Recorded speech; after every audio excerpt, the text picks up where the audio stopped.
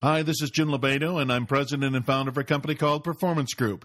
You're listening to the podcast version of a program that originally aired on the BizTalk radio show. I started BizTalk so you'd have access to today's leading experts about growing your company and yourself. BizTalk is produced by Performance Group. At Performance Group, we work at the front end of a company's revenue stream. We find the salespeople who generate the revenue, and we provide onboarding programs that get them doing that sooner. Our passion is aligning talent with opportunity. That's why we're known as a Salesforce development company. Enjoy the program. On our program today, we have Paul Falcone. He has an extensive background in human resources. He has served as Vice President of HR for NBC Universal, Time Warner Cable, and Nickelodeon. Paul is also the author of several books centered on the subject of talent selection, employee management, and development. Today, we're discussing his insights on talent selection and his book, 96 Great Interview Questions to Ask Before You Hire. Paul, welcome to the program. Thanks, Jim. It's nice to be here. Well, I'm a little bit nervous interviewing somebody who's written 96 questions you should ask people.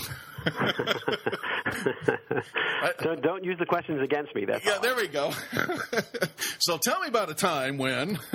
Right, exactly. So, Paul, I wanted to have you on the program because we focus a lot of our time and attention around talent selection and then, of course, talent development. But talent selection seems to be so difficult from the aspect we always share about the mismatches. So, in your opinion, why is talent selection, finding the right person to fill that role, seem to be so difficult today? You know, it's funny, Jim. The markets go up and down, and we know that these days it's really hard to find great talent because, you know, the strongest people tend to be employed. They're engaged at this point. That wasn't the case a few years ago, but the markets change very quickly. And so I think if you're a hiring manager, if you're an owner of a company, if you're an executive, you know, trying to find the right person is probably the most important decision that you're going to make. And, you know, you think of all the different things that exist out there, from performance reviews and talent planning, succession planning, employee opinion surveys. You do everything to try and develop an engaged and a satisfied workforce. But all that stuff goes back to the core. Is who did you select to join the team? And so if you hire someone who's an excellent performer, you don't have to worry too much about all those other activities. Yet, if you hire someone who's not that good a performer or maybe has some kind of behavioral, you know, quirks, you end up managing to weaknesses as opposed to building on strengths, and that's being upside down in the equation. So there really is a lot at stake in bringing the right person aboard. And I think people know it. They just want to know, how do you get there and how do you trust your gut to that point? You bring up an interesting point that you're managing to their weaknesses, which also tends to take up all your time, which I've noticed. Correct. If you're doing that. Correct. Okay, Sure. So the book, 96 Interview Questions to Ask Before You Hire. Obviously, we're not going to ask all 96 in an interview, or maybe you're suggesting that you are. My fear is someone listening to the program says, well, okay, that's it. God, we got 96 great interview questions here. Let's buy the book. I'll pick the 6 or 7 I like, and we'll ask those questions. Problem solved. We can match somebody because Paul said, right, if we ask these questions, we can find the right person. I suspect it's a little bit more difficult than that. No, actually, I like that. That's a good model. I've never heard that one, Jim, but we'll go with that one for now. Okay. No, you know, seriously, the thing about the book, I'll just do a quick overview, is I don't necessarily want to read a book from page 1 to page 240 to figure out what's going on. So I like to write books the way I like to read them. And in theory, what I did was I put together the 10 best interview questions if you're hiring salespeople, or questions if you're hiring a college campus, you know, recruit, or if you're hiring an admin person, or if you're hiring a senior executive. That, to me, makes sense. Just get me to where I need to be and tell me the top 5 or the top 10 questions for that particular breed of cat. But I also wanted to put in there, you know, the fact that, you know, there were red flags that you need to look for in the responses. And you need to know when you need to dig a little bit deeper. Because the funny thing is, you know, I started my career as a headhunter. I did that for about 6 years before I moved into recruitment. And then corporate recruitment, I was interviewing inside the company as opposed to referring candidates from outside the company. But after you do a couple of thousand interviews, people start to respond in patterns. And you can almost, I don't want to say predict, but you know where candidates are going with their responses. And so the idea of the book was, you know, take what some of those more common responses are, know what's a red flag, know where you need to push down a little bit harder before you move on to your next question. That's good insight, that people respond in patterns and looking for the red flags. And I do like that about your book, that you point out the red flags. and even some caution signs of how people are answering that. Because the other issue that I see is I can give you the interview question, right? Here's a great interview question, but if you don't understand the context by which I'm asking that question, or what a good answer looks like or a bad answer looks like, then it doesn't matter you have a great question. Correct. And the funny thing, Jim, to your point earlier, and I know I was teasing about it, there's no magic. There's nothing that says ask these There's not? questions. There's no magic? Life will be perfect. Life will be perfect. It's a guarantee. But what I'd say is, my argument is, you want to look for what I call high probability hires. There is no guarantee, and I get that. With human beings, unfortunately, you can't get guarantees. But a high probability hire means you're asking the right kinds of questions. You know what to do with the content. When they give you a response, you get to a point where you can almost trust your gut to know that this is something that I get, or this flies in the face of my own experience. I think I better ask a few more questions about this. And then, depending on what your company wants to do, I'm a big proponent of reference checks. I would never hire someone without checking references.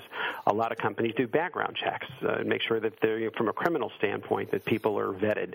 Companies do tests.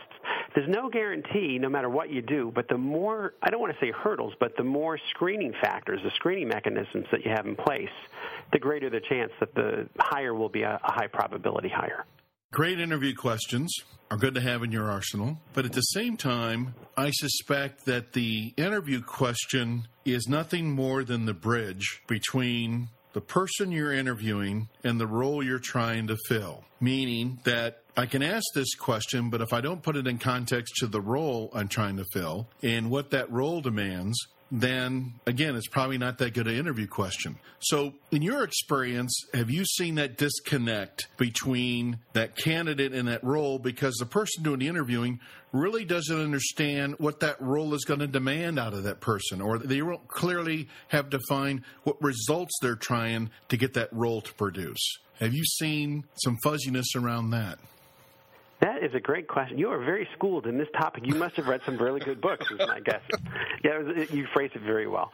And the answer is yes.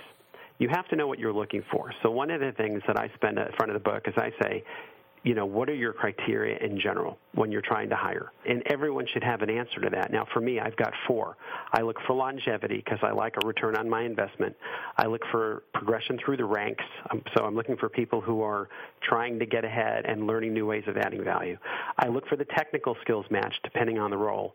And then the 4th one for me, and by design the 4th one, Jim, is the people factor, the connection, the natural likability. But a lot of people go with making that one the first one. And that's a mistake. You have to be more diagnostic about this. You have to understand what you're looking for, and then you factor in the likability piece as a swing factor, yay or nay. So those are my 4. But what I advise people in the book is but you have to pick your own 4, and you have to know what's important to you and how do you build and craft questions around those things, which you would call your core values, the things that are important to you that you think spell long-term success and make for higher probability hires. The second part of your question, though, is you also have to know what the role calls for. Not everyone needs to be a racehorse. Sometimes you need a plow horse. There's a difference. Racehorses are great, but they can only work in sprints. They can go a few hundred yards at a time, and then they need a rest. And that's fine. And a plow horse can go on for miles and miles and miles. Depends on the kind of role that you're looking for. So there is that combination of knowing your own values as a hiring manager and then understanding what's really critical to this role and putting that all together. Those are the ingredients in the soup that are going to make for a long-term successful hire. In your experience, you've had roles where you were the vice president of human resources. I'm assuming in that role, you're kind of driving the bus on that initiative. You're trying to make sure that your hiring managers have this all in alignment. Is that a fair assessment of one of the activities of a vice president of HR? Sure, very much so. Okay. So companies who, let's say mid-sized companies who aren't large enough to have a VP of HR, who should be driving that? Who should be driving to make sure that those things are in line, that the core values are there, the characteristics of a person are there, and the demands of the role are going to be there so that the hiring managers get that right. And they don't default to likability or industry experience. If they have those 2 things, then they're automatically qualified. Yeah, that's a great question. The funny thing for me, Jim, is the books that I've written have not targeted HR audiences. That's not really the audience. I've always written for a general management audience. Now, the funny thing is, I think HR people like the book and they buy the book, and the reason why the book has done so well over the years is it combines both the worlds. It has my headhunter side, which, again, I did for about 6 years before I got into corporate HR, and then it has my in-house recruiter experience all combined into one. And I think the part that people like about this is, as the recruiter, as the headhunter, I always looked at what I called a DIP, a DIP, a deal in progress. You're always trying to look for not just bringing the person aboard, but there's a proactive strategy to making sure, are they really ready to make a move? Are they going to accept a counteroffer at their next company? You know, you have to kind of get ahead of the deal, so to speak, because in the headhunting business, you're selling the only product in the world that can refuse to be sold, right? You're not selling a widget. The candidate can say, you know what, I've changed my mind. So you have to kind of have an organizational forecasting ability. You have to be able to look at these things and understand how to get someone on board. So when you look at the corporate side, it's a little different. There's a screening piece where you're expecting the fish to jump into the boat, and you're just whacking out the ones that you don't like, but the fish keep trying to get in the boat. In the headhunting side of the business, it's just the opposite. You got to put your pole in the water there, and you got to try and find the fish. When you put the two together, I think it makes a more holistic approach, which probably makes the book a little more unique. But the idea of making sure that you're 2 steps ahead of where candidates are in the process is critical. And the other thing I would say is you don't have to have an HR department. One of the most important things you will ever do as an effective executive and leader and manager and frontline supervisor is hire the right people. You have to, I hope, that most people would probably agree to that. And if they wanted to invest, whether it's through a workshop or a book or whatever it happens to be, spend some time getting to know yourself. Getting to know, define what your values are. How do you find questions to get you there? Whether it's this book or some other book, doesn't really matter, or it's a workshop, or it's a class at an extension program. Invest in learning how to hire more effectively. It will pay off in spades in your career.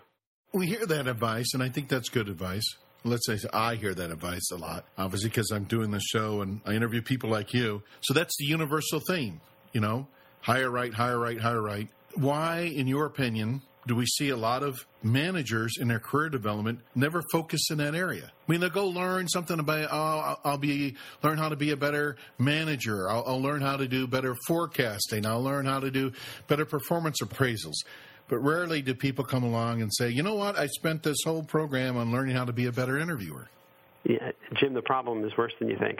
What my experience has been so many times is a manager has an opening. They're so busy, they can't look at the resumes. And by the time they start bringing candidates in, it's 8 to 12 weeks later. And by the time we try and reach those candidates, they've already found other jobs. Then you have to repost the job. You have to start all over again. And their tails are on fire. They're so busy. And their answer is, time and time again, I don't have the time to interview. And my response is, are you kidding? You're understaffed, or you've got an approved head count. Get this thing filled and fill it immediately. This has to be your top priority. It'll take the pressure off of everyone else. But if you're constantly chasing your tail because you're too busy to make this a priority, number one, you're going to lose the candidates that are in line. And number two, it sends the wrong message to your employees. They're all dying on the vine because they need this headcount, and you're not making it a priority. How do you think it makes them feel? Involve everyone in the process if you can. Make it a shared responsibility. Use this as a way to build your team. Get them all involved in the process.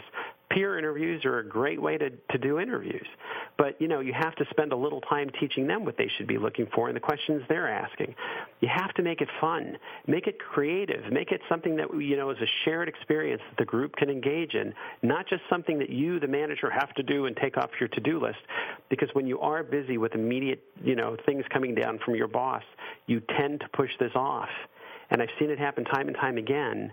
But you can't get out of the rut until you bring someone aboard. Make that your priority.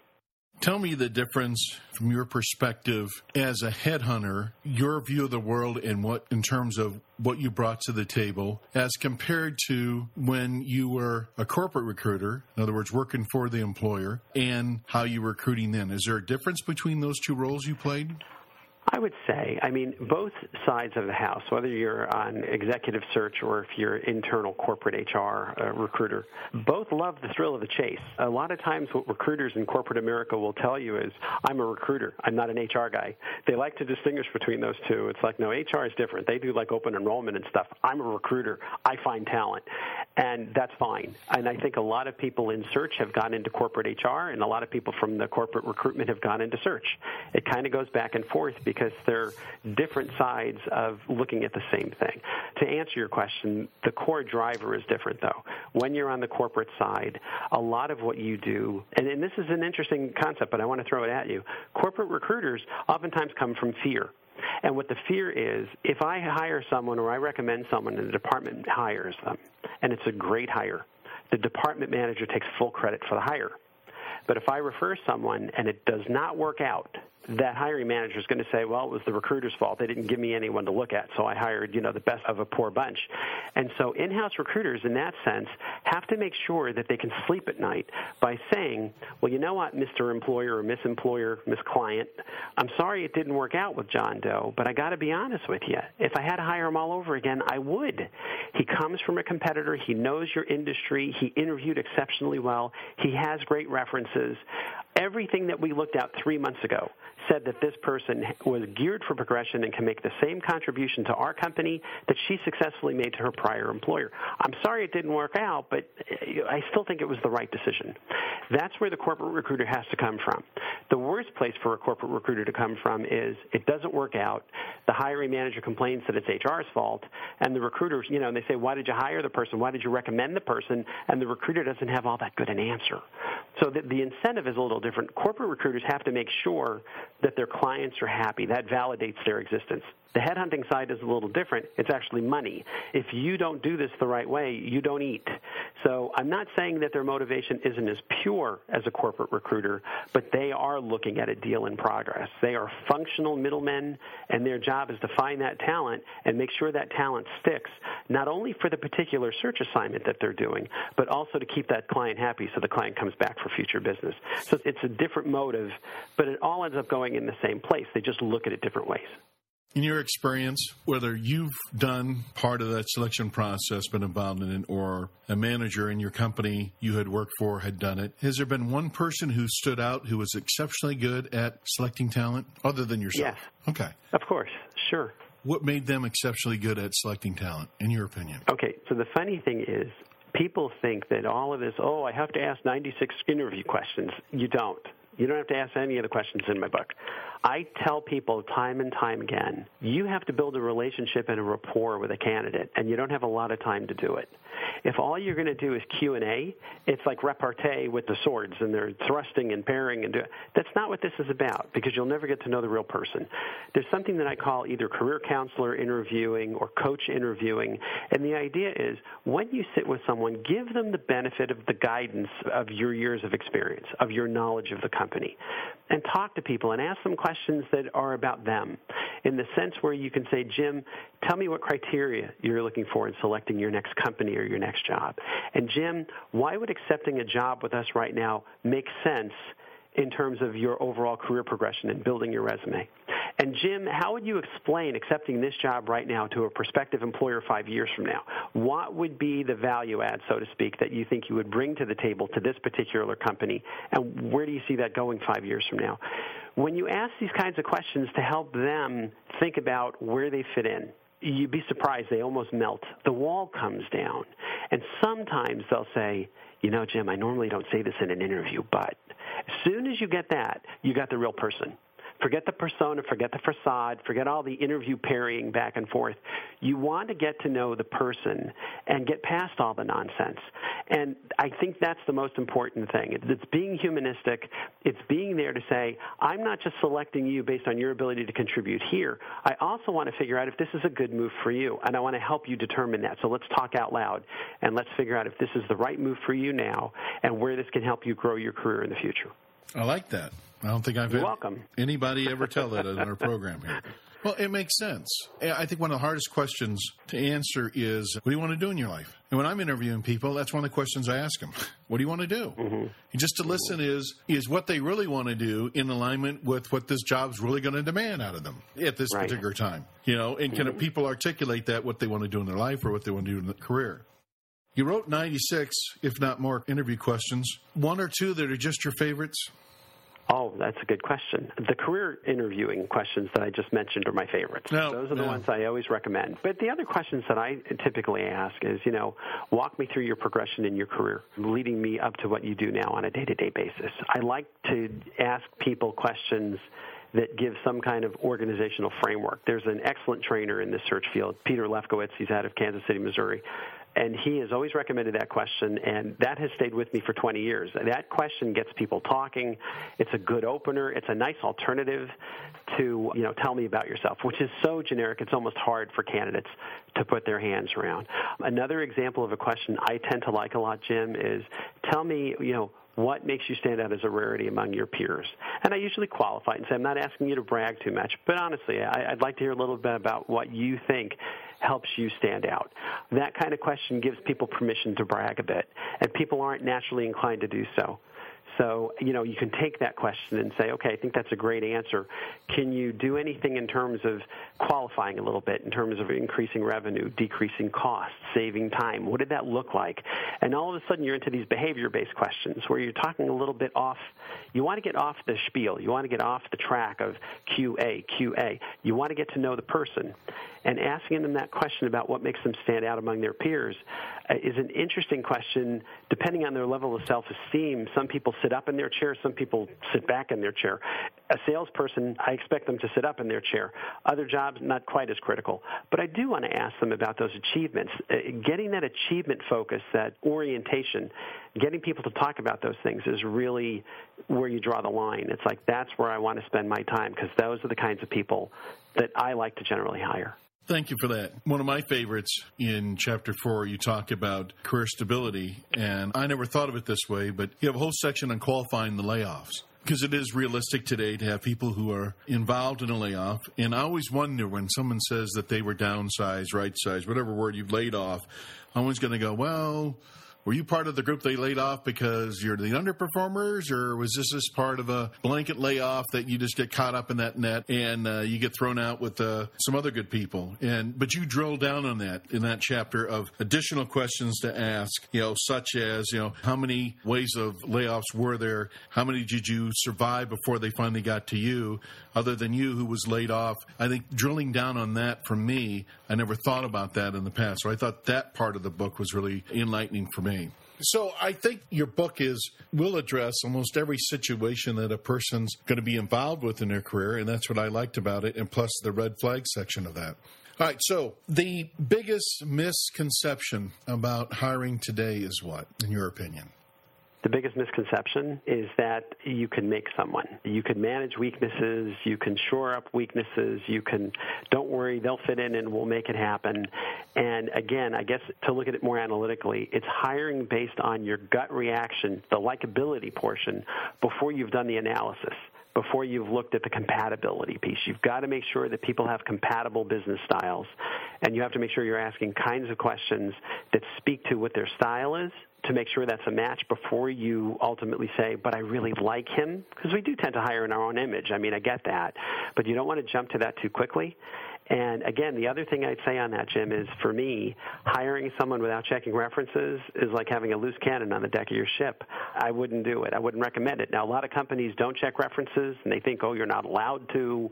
Oh, it's against the law. It isn't. You have to be careful how you do it, of course, because, there are privacy issues, and you don't want to be in a situation where you get sued because someone figures out that their past employer gave them a bad reference, and now they're going to sue for defamation and all that stuff. There's a lot of drama that you have to be careful of, so companies steer clear of it. But it's actually much simpler than most employers think.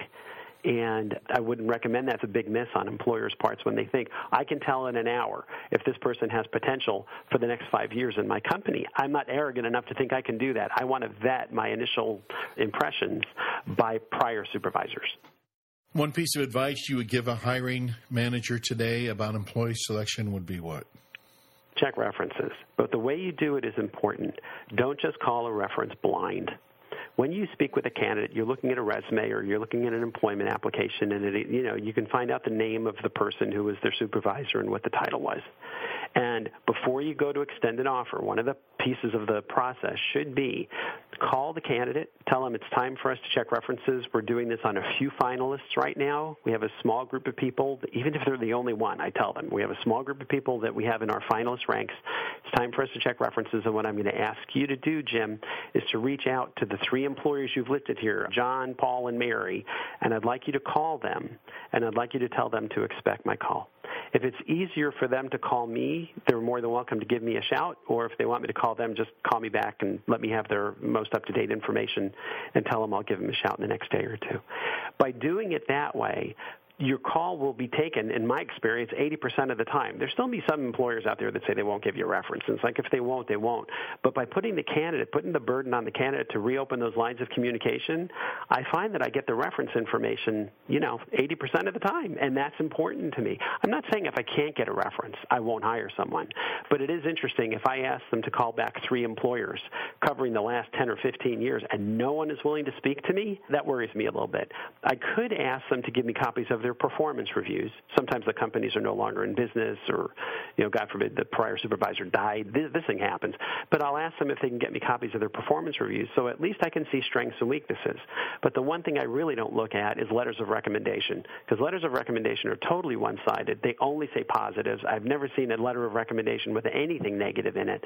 So for me, it doesn't really count as a document in the pre-employment process. Yeah, when I talk to reference, I want to hear them. I want to listen to the tonality. I want to listen to the excitement. I want to listen to the hesitation, right? That goes along with what you're asking about the person. Exactly. And it's worth your investment of time, because when you think about how incredibly important it is to hire the right person, as a corporate recruiter, a lot of times I would invite the hiring manager to come sit with me, or I'd do a conference call and I'd say, I want to check the reference. I'd love for you to join me. Now, interestingly enough, many of them said, no, thanks, you do it and tell me what you find out. Some of them who did sit in with me, and they'd say, oh, my gosh, I can't believe I've not been doing this up to this point in my career. And that was so good. Okay, Paul, if people wanted to learn more about you and how you might be able to help them, where would they go?